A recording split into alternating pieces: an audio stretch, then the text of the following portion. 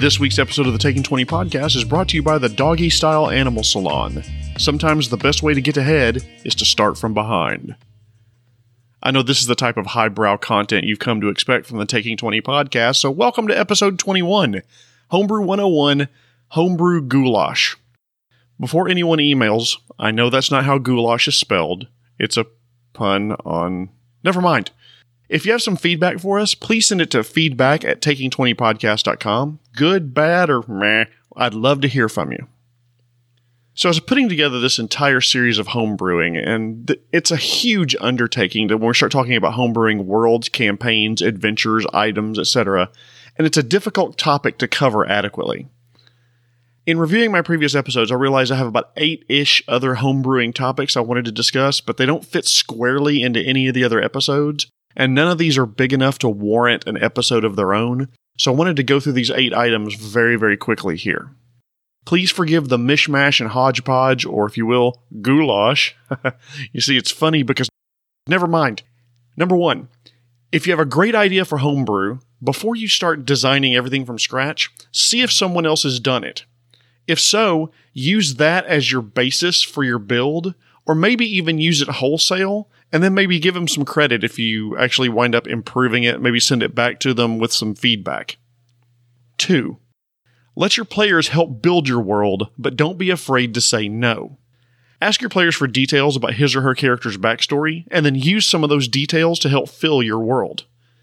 If the player wants something or has something in their backstory that doesn't quite fit with your world, ask them to adjust. They'll almost always be willing to do so. Then you can place that character's backstory in your world and have it fit well with established lore that you've created. Another thing you can do to let players help build your world is to ask them for the names of new locations and new people that you run into. It gives the players buy-in, but just so you know, it can result in, let's just say, some interesting names. Across this bridge is the ruins of the elven village of... What do you think? What's its name? Poopville? Poopville. And what happened to this town? Why did they all die? Dysentery. Poopville, once the home of 175 elven souls, all lost to a bad case of the trots. What a shithole. 3, always be able to write down thoughts as they come to you, because believe me, they're going to come to you at random times throughout the day. You may be at work, you may be at home, you may be about to go to sleep, you may be on the toilet, and a great idea comes to you for your world. Back in the old days, back when dinosaurs thundered across the plains of North America, we used to have to keep notebooks in our pocket. These days, keep them online. Always available. Use some sort of service that makes that text file, documentation, Word doc, whatever, available to you so that you can edit it anytime you need to. 4, there's a great blog post called Just 3 Hexes by Michael Shorten. In it, he asserts that you can start homebrewing with the smallest of smalls, just 3 hexes on a big map. So imagine an empty map with a city where the players are starting. You just pick 3 hexes around that city and populate it with possible adventure ideas.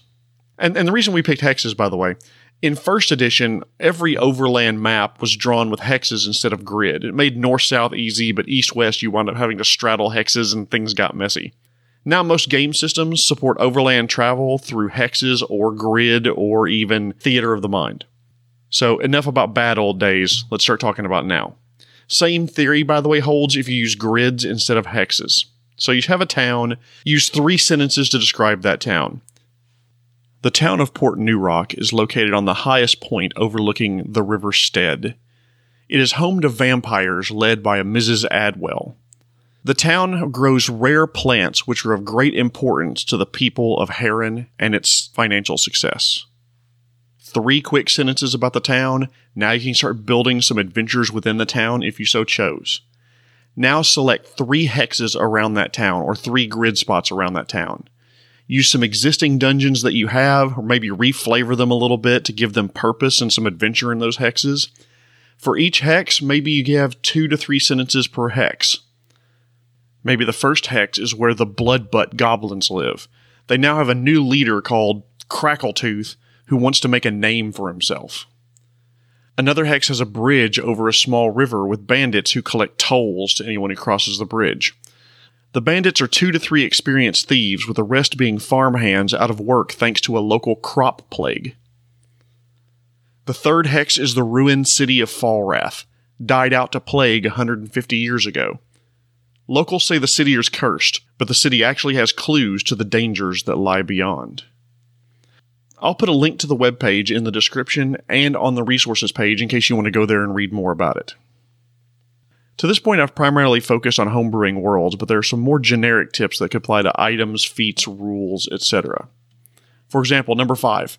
When it comes to homebrewing rules, if you want to add a new rule to the existing system, keep it simple. Complexity is the enemy of fun.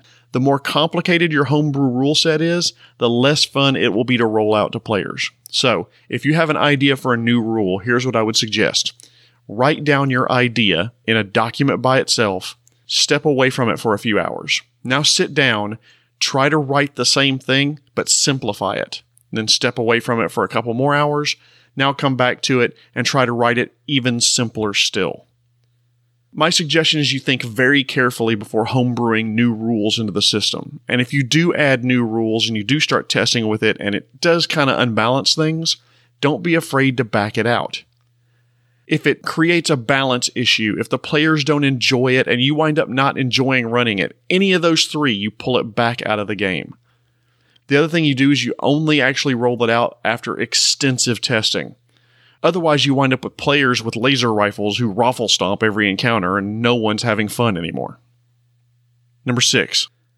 Like good Cajun cooking, put a little something of you in everything you make. Homebrewed solutions in general should be something that you think should be in the rules, but aren't. Maybe an aspect to an RPG that you enjoy. Do you love weapon histories and think that magical weapons should be these legendary things and should have at least a brief history all their own? Homebrew it. Add it to every single magical weapon that they find.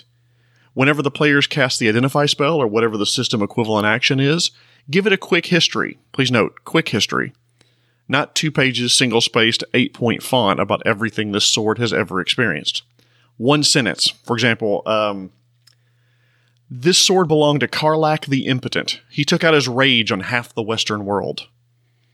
Instead of weapon histories, do you like monsters? Get to homebrewing. Do you want to make some goblins that can breathe lava? Some basilisks that can be tamed and can use their gaze attack at will rather than constantly? Yeah, that sounds good. Maybe hyper-intelligent immortal mimics who aren't predators but are slowly steering history towards some benevolent future. Sounds great. Would love to hear the story about that one. Rule 7.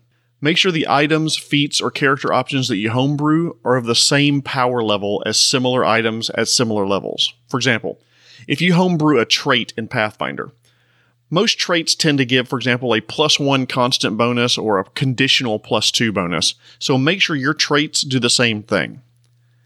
Power creep is a real issue here, because it can be tempting to give the players more and more and better, but it can easily make the game turn boring. You may be tempted to give your first level character a +5 Vorpal, Flaming Burst, Life-Stealing, Intelligent Longsword that communicates via Calliope music,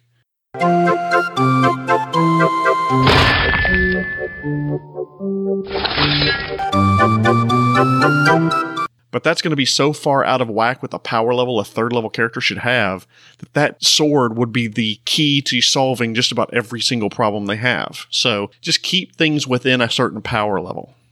Make sure you try the homebrewed rule or skill or item or feat in a solo session. Make up a party of 4 characters, give the homebrewed item to the characters, roll some combat encounters, don't fudge the rolls, let's see how it works out. If it works well, try it in a one-shot with other players. Believe me, they're going to think of ways to exploit the rule change that you never did. Dovetailing off that topic, number 8. Playtest, and then playtest some more.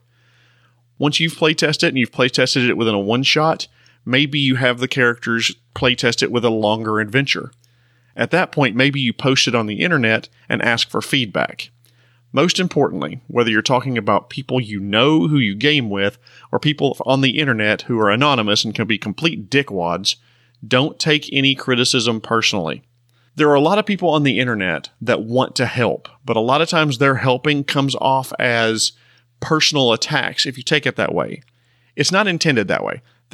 Okay, I take that back. I've been on the internet before. Some of the things that people post may be personal attacks, but the vast majority of people, I would argue, are wanting to help you improve this homebrewed item.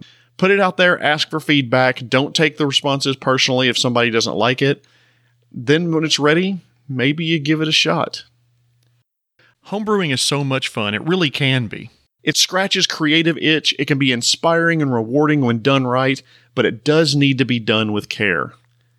Otherwise, you wind up giving one character the ability to use a gun while everyone else uses a bow and arrow can completely break your game. The example I would use, and I say this with all the love in the world, there's a podcast called Glass Cannon, and one of the characters is a gunslinger, and it looks like he comes from a long line of former dwarven gunslingers. I won't spoil the history or whatever. He is the only creature they've run into after almost 5 full books of an adventure path that uses a gun. And he is also, by the way, the only character in the party that has survived all 5 books. By no means am I criticizing the DM's choice to allow a gunslinger in that campaign. All I'm saying is that if you have one character or one set of people who has one set of rules, and the rest of the universe is under a completely different set of rules, it can be game-breaking if you're not careful. This is going to be a very short episode, but that's not necessarily a bad thing. It gives us time to listen to other podcasts and the like. Tune in next time where I talk about alignments and how to role-play them. Thank you so much for listening to Taking 20 Episode 21, the ending of the Homebrew 101 series, Homebrew Goulash. I once again want to thank our sponsor, the Doggy Style Animal Salon. Remember, more pillows means better comfort. I'm Jeremy Shelley, and here's hoping that your next game is your best game.